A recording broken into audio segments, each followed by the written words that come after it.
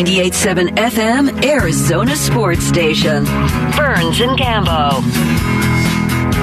Because we're starting to see this sort of groundswell of outrage, and especially from the players who are very important in this equation, I think maybe this is just the beginning and not the end. That was Howard Beck, NBA writer for Sports Illustrated, who was a guest on the Bickley and Murata show. He wrote a column that basically said the same thing on Sports Illustrated, that there are reasons why, when it comes to Robert Sarver, his year-long suspension, the $10 million fine, and whether he's just going to be permitted to walk right back in a year from now and continue to own the Suns, or if something is going to happen between now and then.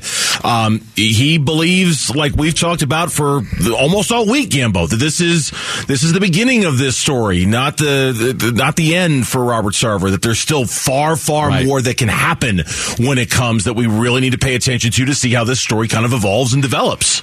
Sure. I mean, of course. I mean, the most important thing is the other people that own the team. I mean, there's 65% of this team is owned by somebody that's not named Robert Sarver. Okay, 65% of it.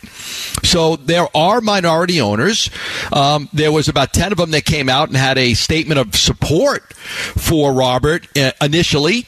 Now, we know one of those, what was Sam Garvin? Sam Garvin. Garvin. Yeah, Sam Garvin. He is now been put in charge. He showed his support for Robert. He's now in charge. I know there's at least one owner named John Najafi that has been looking to try to get Robert out or to fight Robert on a bunch of different topics. So we'll see what he decides to do. But I think the owners are going to wait and sit back. Let's see what the players say. Let's see what the sponsors say. And then we'll get together and then we'll decide. There's another angle here, and I there's to bring up. I mean, if Robert is able to survive this, right? I mean, if everybody speaks out, this week goes by, next week goes by, media day goes by, the season starts, okay, and this kind of gets pushed to the background, yeah, there's a chance that he could come back as an absentee owner, like not the guy that's sitting courtside anymore. He was away from the team for a while when this first came out. Then he showed up at the games, but he went in a suite to where he wouldn't be a distraction to the players or anybody around him. And I think eventually he went back down to his courtside seat, but I mean, there's the chance that that he becomes more of an absentee owner instead of somebody that's that's consistently at the game. Yeah, and whether that's good enough, and again, whether this is the beginning of the story or the end of the story, it really all depends on, as you've said and as we've talked about, the reaction. We saw LeBron yesterday. We saw the executive director of the Players Association, of course, Chris Paul's reaction on Twitter. We've yet to hear from others. Media day is 11 days away.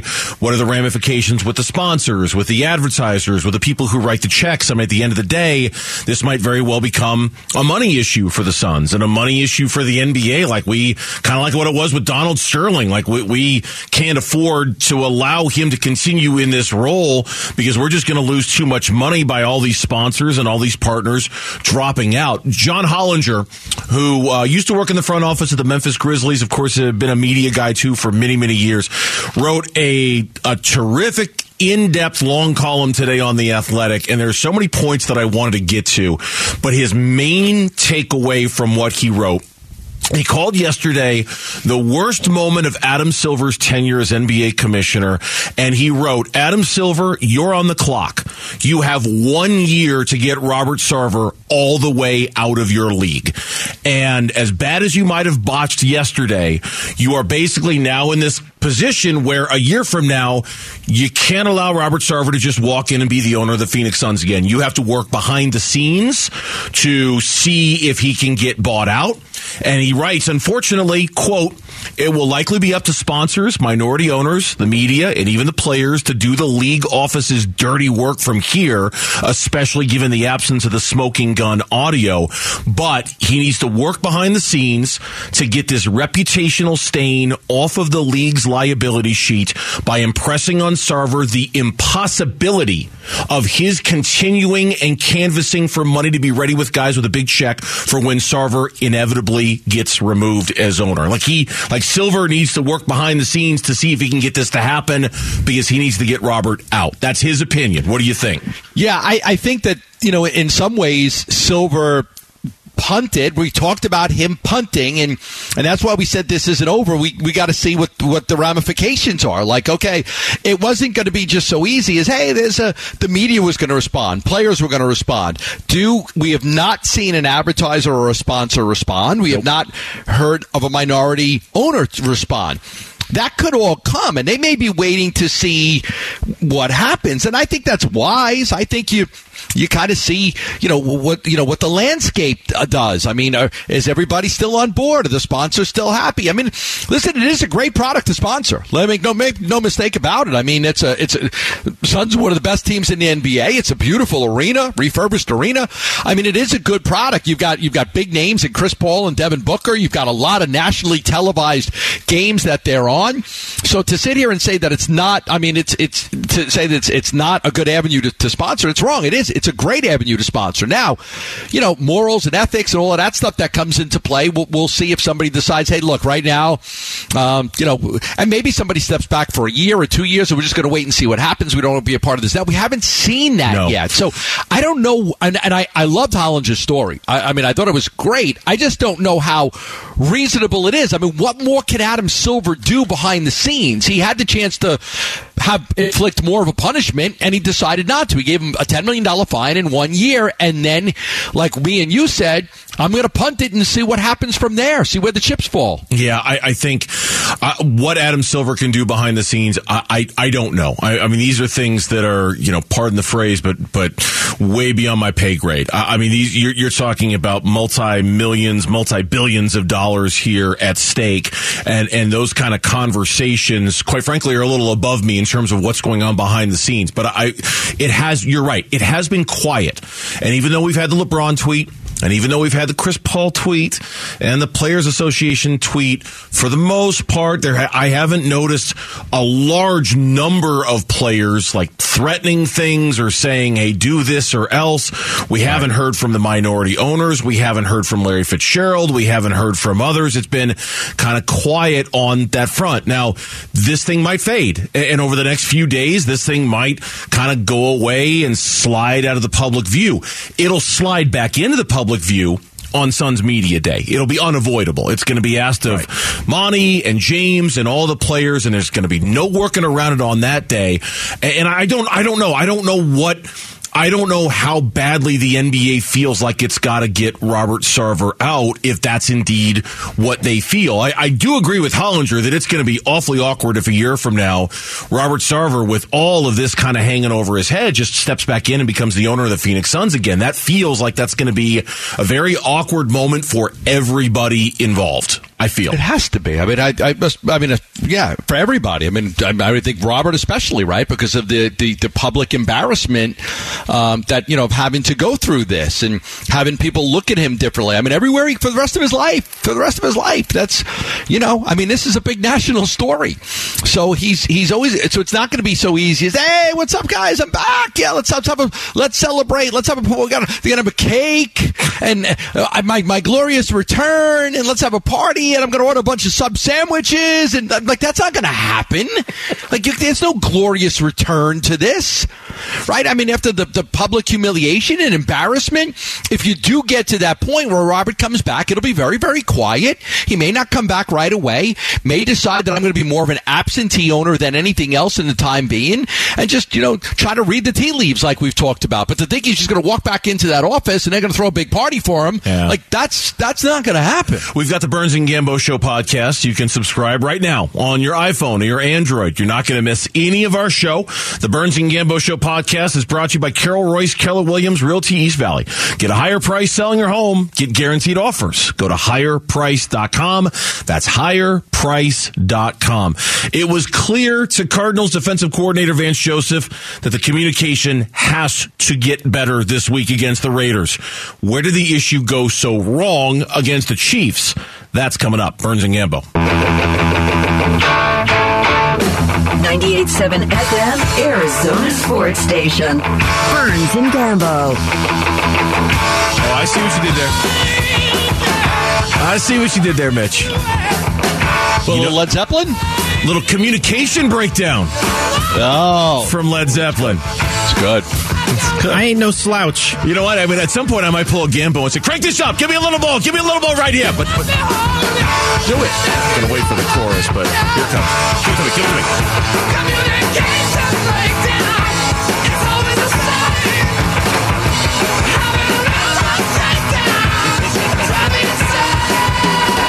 The communication, it did suffer some. You know, it was more about the operation.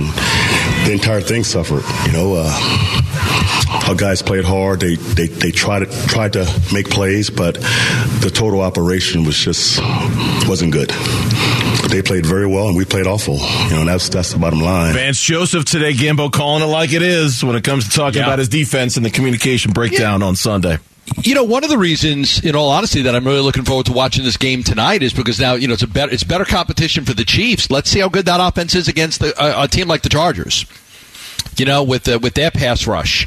I don't think Patrick Mahomes is throwing 5 touchdown passes tonight. It's a shorter week, so less time to prepare. But I am looking forward to that game just to seeing if the Chiefs' offense can continue to roll after what they did to the Cardinals. Yeah, I mean, that's a really good point. I hadn't thought of it. If the Chiefs destroy a Chargers defense that just took it to Derek Carr last weekend, will we feel better? Will we come in here feeling better about the Cardinals? We're looking for any sign that the Cardinals defense is not as bad as it was last week. Look, there were no sacks. There wasn't much pressure. There were no interceptions. There was nothing to really get that excited about, to be honest with you. Budda Baker led the team in tackles again. Like, you know, there wasn't anything that you're like, oh, man, what a great game for, like, wasn't any of that. I mean, Majai Sanders didn't play. He was a draft pick we thought could. Cameron Thomas played like 4 snaps. Victor Dimukeji, who is a kind of a star, and he didn't do anything. So I am looking for signs but I think that sign's going to have to come more from the Cardinals than from anything else. But I am looking forward to see, because maybe the Chiefs are just really just that good. If the Chiefs come out and drop 30-something points on the Chargers, I'll admit I'll probably feel a little bit better about the Cardinals. Like, okay, they're going to do that to a lot of teams this year. But fundamentally, you're right. We need to – that's going to be a Band-Aid, right? That's going to make us feel better for a little bit. Like, oh, okay, well, they're going to do that to a lot of teams this year. We mostly need to see the Cardinals play better. We mostly need to see their communication improve. And Vance met with the media today. He doesn't think it was the effort. He said it was more operation than the effort. Obviously, you got to coach better there because you can't play that way. And when you do, you have to go back and look at what you did the previous weeks. You know, and in my opinion, it was more the operation than it was effort or anything else. You know, we just didn't play fast. We couldn't get lined up. The calls were coming out slow, and we didn't play clean enough. And they did. And when you play good people who are playing clean and you're not, it looks that way. Yeah, we can get a boost from watching the Chiefs kick somebody else's butt on Thursday night. We're not going to feel better about this Cardinals defense until we see them play well. You know, until he talked about them not playing fast enough. That was interesting. Yeah, well, they didn't play fast enough. And I'm glad you picked up on that because, of course, there's been a lot of talk about Isaiah Simmons wearing that green dot. And, you know, was the information coming in fast enough? Was it being relayed fast enough? He didn't think the communication breakdown was just on Isaiah. It wasn't just him. It was just a total operation of playing fast. Hearing the calls, hearing the personnel, knowing your job, you know, matching their routes, you know, and that obviously was the biggest issue for us on defense. You know, and again, the operation wasn't tested before that game. You know, so we had no idea how it was going to look. I was hoping it was going to look good because in practice it looked great, but in practice it's no stress, right? It's a controlled environment, and I thought the operation killed us. You know, along with them being very good. You know, and that's a double-edged sword. You know, we talked about Cliff's comments, really? You guys weren't ready for the Chiefs? And remember some of Cliff's comments after the game? Sure. Kind of baffling, right? Yeah, we had a bad week of practice, and it was, they took it by surprise. I don't think guys understood the level they had to play at to play in a game like this, or along those lines. Yeah. Right, and the thing I'm going to say the same thing about Vance and Cliff. Like, you don't get too many of those in the course of a year. You get 2, 3 tops. That's it. I can't have 7 times you hear that's on me. We didn't play good. It's on me. We didn't play fast enough. We didn't play strong enough. We didn't have a good week of practice, and that's on me. We didn't have a good week of practice. We weren't prepared, and the guys we can't have that. Like, you can't have that too many times. No. Last year, at the end of the year, that was every freaking game. The Lions game, the Colts game, the Seattle game. I mean, it was every single week. You got to eliminate that. Like, you got to just play better. Like, and if you lose, you lose. I mean, if you lose a football game, the Detroit Lions went out there to play their asses off last week. They lost by 3 points. I don't think anybody's saying to Dan Campbell, your team wasn't ready. They weren't prepared. No, if you lose, you lose. But to lose where you're not prepared and you're not ready and you weren't expecting things, that's an excuse that we just can't take. Yeah, and I know we've had the preseason conversation so many times, and I don't mean to bring it up again, but I am genuinely curious about next year. I get it. The Cardinals didn't play a lot of their guys. A lot of teams didn't play a lot of their guys. And I just wonder now in retrospect, you don't want to play Kyler? Don't play Kyler. You don't want to play some guys that you're worried about. J.J. Watt, don't play J.J. Watt because you're worried about keeping him healthy. In retrospect, would it have been to your advantage that if you were going to have Isaiah Simmons have the green dot to play him in the preseason where he's wearing the green dot?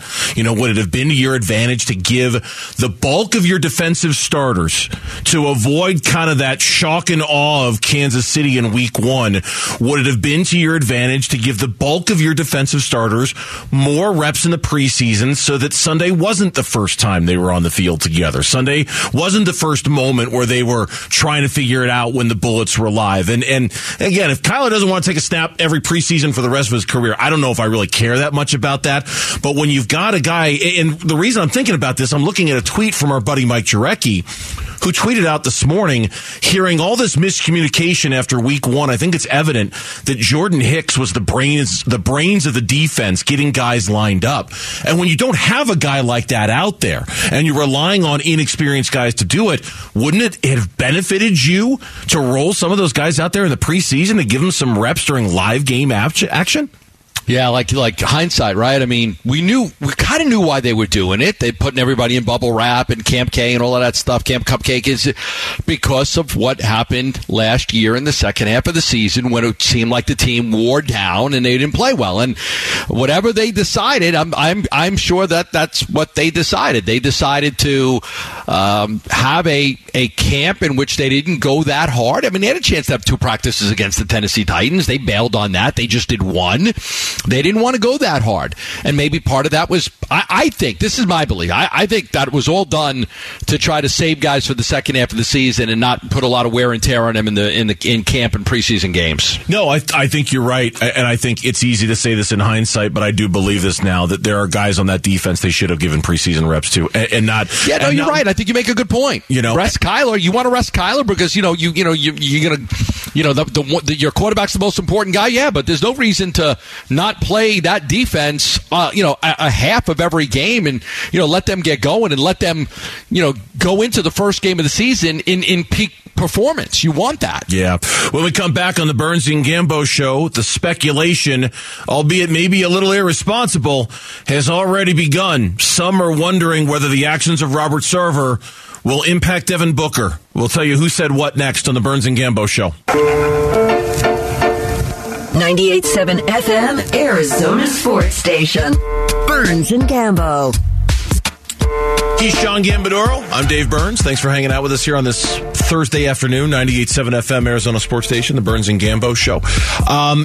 After we were off the air last night, the Chris Paul reaction came down on Twitter to the suspension of Robert Sarver for 1 year. His tweet, and I'll read it for you again in case you missed it. 2 tweets. Like many others, he wrote, I reviewed the report. I was and am horrified and disappointed by what I read. This conduct, especially towards women, is unacceptable and must never be repeated. I am of the view that the sanctions fell short in truly addressing what we can all agree was atrocious behavior. My heart goes out to all of the people that were affected. Close quote. He is, to the best we can tell, so far as we've been notified, the only current Suns player outside of the one-word wow tweet from Jay Crowder a couple of days ago to address this. Media day for the Suns in advance of training camp is, 11 days away now, I believe? Yes. So 26. Yep, so we'll have a few days to see if other players respond on social media. I saw something today, Gambo, and I forwarded it to you, and I wasn't surprised to see it. I don't think it means anything other than I think we're going to have to put up with a lot of this over the coming months and maybe the next year or so. There was a story on Hoops Hype. Who is the next star the Knicks are going to target? And it was just meant to be kind of this, okay, the Knicks didn't get Donovan Mitchell. Who will they go out and get now, right? Is it going to be Shai Gilgeous-Alexander? Is it going to be... And I clicked on it. Well, actually, I didn't click on it. I want to thank Dave King over at Brightside for posting a picture of it on his Twitter account. One of the writers wrote, the Phoenix Suns are in a tenuous situation given what's happening with their owner. I'm going to go with Devin Booker because I don't know what's going to happen in Phoenix at this point. I have no idea how the players are going to react to this Robert Sarver news. I can see an upheaval coming. And I read that and I thought, doesn't surprise me. Doesn't surprise me that I read it's just a media guy from New York. He's just guessing. He doesn't know. But I imagine we're going to be in for a lot of this coming up. Well, I think that Book's in a tough situation, and I'll tell you why. His relationship with Sarver is a lot different than, say, a Chris Paul. His relationship with Sarver is more in, like, the Steve Nash category. As I talked about earlier, like, Steve Nash and Robert Sarver own a soccer team together, okay? There's a friendship there. There's business dealings there, Steve Nash and Robert Sarver. Booker has a similar relationship to Robert. Robert's helped him with business things. I think a boutique hotel in Scottsdale or something about a hotel that a player told me last night when I was talking with a player. Another thing is like houses, like Book's first house. I mean, he leaned on Robert for advice and help with that stuff. So Booker's relationship with Robert is so much different than, say, a Chris Paul. Chris Paul came here, he was an established player who had made hundreds of millions already and popularity, and like he doesn't need Robert Sarver for anything, but Booker came here as a teenager. Right? Got his first big check, and Robert was there for him. He was there for him. He nurtured him. He helped him. And so that's why you haven't heard anything from Devin Booker right now. Now, he may still say something and feel like he has to say something. He may wait to media day, but I think he's just in a tougher spot because he's got more of a Steve Nash-like relationship with Robert than any of the other players do. So now let's get back to the story. Now, could you ever get to the point where Booker doesn't want to be here? I think, Bernsey, that would ultimately depend on when Chris Paul's gone, do other players want to come here and play? Not right now. Well, these guys are under contract. Your team for the 2022-23 season is set. Okay? Unless somebody says, I don't want to play here, I want to be traded. I don't foresee that happening.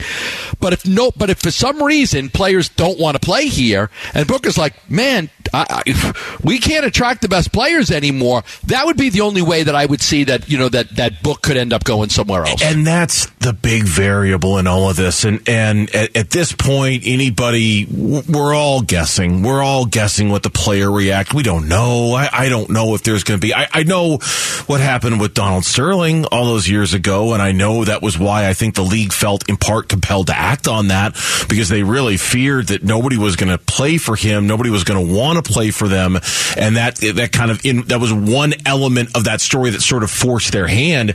I don't know if the same thing's going to happen here. I don't. And Devin Booker is man, for years, this, we did this, right? For years we wondered, oh man, is Devin Booker going to ask out? Is he going to want to leave? Is he going to be sick with the not winning? And he's going to want to go? And to his credit, man, he never said one negative word about the organization and never actually did anything to justify that concern. It nauseates me to think that we're kind of back to that point already. Like, oh God, is he going to want out? Well, he may not be, and he might not be. I don't know. I don't even bring know. It up. Sure. I don't even know how he feels about it because he hasn't responded to it yet. Listen, I think this is my opinion here, and I've spoken with players. So I think the majority of players aren't going to care that much about it. Phoenix is a great place to live during the basketball season. Think about the basketball season. October, November, December, January, February, March, April. This is one of the best places to live during that time. People love living here. The Suns have a great arena. They have a great practice court. They have a great coach in Monty Williams. They have a great GM in James Jones. I think a lot of that, the structure that's in place now is a lot better suited to handle this than a previous structure. And not for nothing, like if Ryan was the GM and Igor Kokoshkov was the coach, the structure now is better. It's a better structure to handle this than if you had an inexperienced coach or, say, an inexperienced GM. If you go back to some of the previous GMs and they were inexperienced, this is the best situation they've been in to handle this. There's no doubt about that.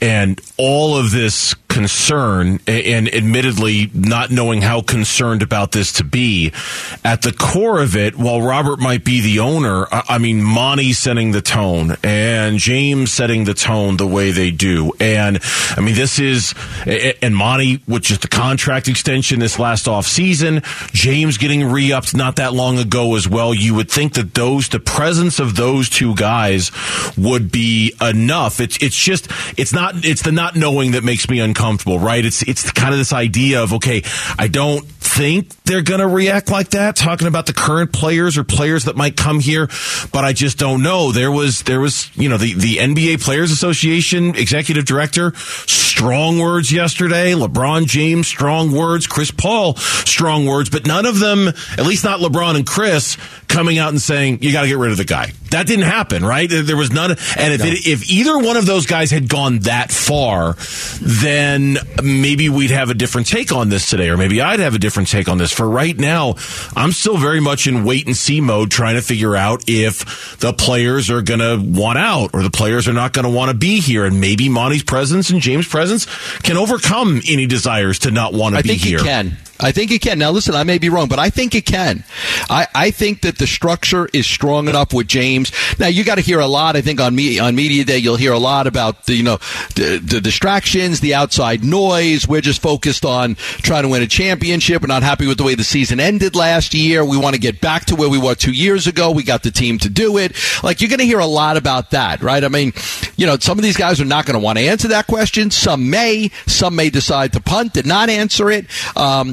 And I think the Suns will probably do a pretty good job between James and Monty and the crew there of just making sure everybody's aware that here's some of the questions that are going to be asked, and you got to be prepared to answer them. And a guy like Chris Paul doesn't need any advice, but maybe some of the younger players do. Yeah, I was listening to Jay Williams today with Wolf and Luke, and one thing I agree with completely is that the responsibility to create any kind of change shouldn't fall on the players. I just hate how the responsibility gets put. Well, the players are the ones that can really create change, and they have to do it. I'm sitting there saying, no, the system should do that. Right. Yeah. The system should course correct. Like, why are we asking these guys to do it? It just puts unwanted pressure on guys to think about, and we all think about things bigger than our jobs. It's just, it's unfortunate for them. And I'm not putting any pressure on anybody to do anything. I'm just curious if they are. That's more than anything. I'm just curious to see if they apply that pressure or if this is just not like the Donald Sterling situation at all. I don't know. No, the pressure's got to come from 5 different angles. If anything's going to happen, It has to come from the players. It has to come from the media. It has to come from the owners, the minority owners. It has to come from the sponsors. I mean, if it's if you're getting hit in all those directions, then maybe something happens. But if not, then probably not. I mean, probably it's a 1-year punishment, a $10 million fine, and if you get by Media Day and you get to the start of the season and no sponsors have pulled out, no owners have forced a vote, well, then it's very likely that he's just going to serve his 1-year suspension and then he will come back as the principal owner. You can subscribe to the Burns and Gambo Show podcast just like you would any of your favorite podcasts. Subscribe right now on your iPhone or your Android, and you're not going to miss any of the shows. The Burns and Gambo Show podcast is brought to you by Carol Royce, Keller Williams Realty East Valley. Get a higher price selling your home. Get guaranteed offers. Go to higherprice.com. That's higherprice.com. If you ask the head coach, he hopes their success on the road last year carries into this year. If you ask the quarterback, you're going to get a very different answer. That's coming up. Burns and Gambo. 98.7 FM, Arizona Sports Station. Burns and Gambo. I hope so. I think our group does a great job of kind of locking in the road, being around each other, team hotel, all those things. And so hopefully that we feel some confidence from the success we had and we can build off that. The question to Cliff Kingsbury yesterday, can road success from last year carry over to this year?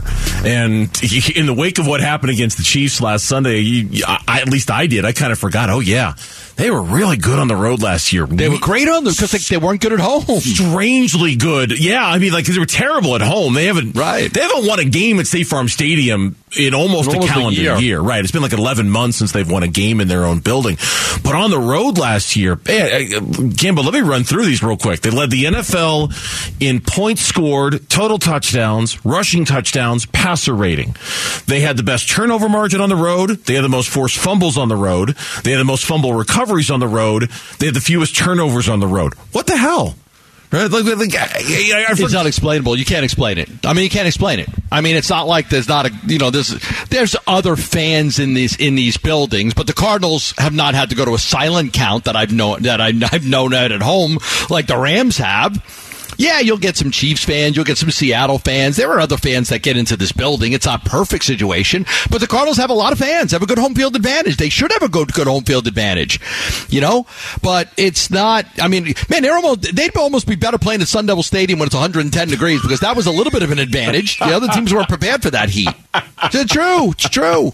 They weren't prepared for that heat. Oh, God, I remember. You practiced outside, you were prepared for the heat. They weren't. There's no explanation. There's no logical explanation for why the Cardinals can't win games at home. No. They should have a good home field advantage. For some reason, they don't. No, they should, and there's no logical explanation for why they played better on the road last year, other than to just kind of chalk it up to it's just one of those random things that they probably won't be able to repeat again this year. Kyler was asked the question yesterday, and he gave a very different answer than Cliff Kingsbury. Why were you good on the road last year? Again, this is a new team. It's just a new journey. This is our first test on the road against a damn good team, so we will see. It's almost like to say, come on, guys. I mean, it's like that was last year. Last year was last year. This is this year. To think that it's going to carry. Now, if they go out and beat the Raiders, and you sent me a screenshot today of I don't know what website it was. I think it was CBS Sports. Every single writer they had predicted Vegas was going to win.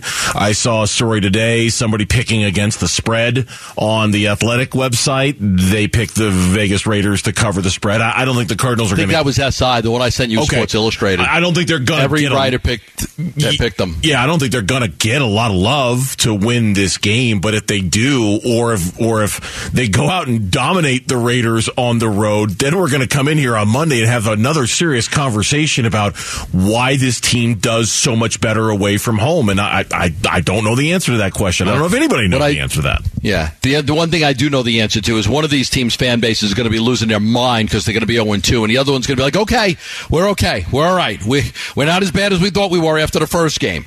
I mean, the Raiders lost to the Chargers, division game. Cardinals got blown out by Kansas City, but nobody wants to start 0-2. Especially the Cardinals. I don't know who the Raiders have next week, but the Cardinals got the damn Rams next week. So, and the Rams get it. I think they had the extra time to prepare, and I think they get Atlanta this week. They should have an easier game with the Falcons. So, this is kind of a big game for both teams because you don't even though it's an extra game and it's a 17-game season, you don't want to start at 0-2. No. And then with the thought of 0-3, I mean, okay, I'm looking at the Raiders. I don't know what I'm looking at the Raiders schedule right now. You ready for this? All right. Yeah. Home against the Cardinals, at Tennessee, home against the Broncos, at Kansas City. That's their next 4 games. Well, the Broncos are terrible. They can't even beat Geno Smith. Oh, you know what? You said that? Mitch he stepped away from the board. Eric is running the board. He ran away. He knew you were going to say something. He could sense it. He's like, I need you to come in here. As well just have Drew Lock as the quarterback. That's funny. Yeah, so Brock Osweiler. Anyone trust Russell Wilson on 4th and 5? Come on. The Raiders, they're staring a brutal schedule in the face. So are the Cardinals, but that's home Cardinals, against... Listen. Go ahead. Cardinals can win this game. Okay, the Raiders are not world beaters. They're not better than Kansas City. They're not better than San Diego. They're probably on par with Denver. I think they're good. Like, I like Carr, but Carr's not a top 10 quarterback in this league, like Mahomes is. I mean, they're a good football team. But it is interesting that the Cardinals have had success on the road. I'm going to play that up if I'm the Cardinals and I'm Cliff Kingsbury. This is where we're happy. This is our comfort zone. We like going on the road. We're comfortable here. We like playing these games. While we're on the topic of random things, I also sent you a story today. It was a story from a Raiders website saying that it's time for the Raiders to ramp up their running game, and they cited a stat that blew my mind. I had no idea this was a number. A recent tweet by NFL 345 illustrates how important the ground game is in the league. Last season, there were 103 100-yard rushing games during the regular season. Those teams won nearly 72% of the time last year. Are you okay? Are you okay? Are you having a hard time? You, the hater of all things running back, not wanting to pay minimum.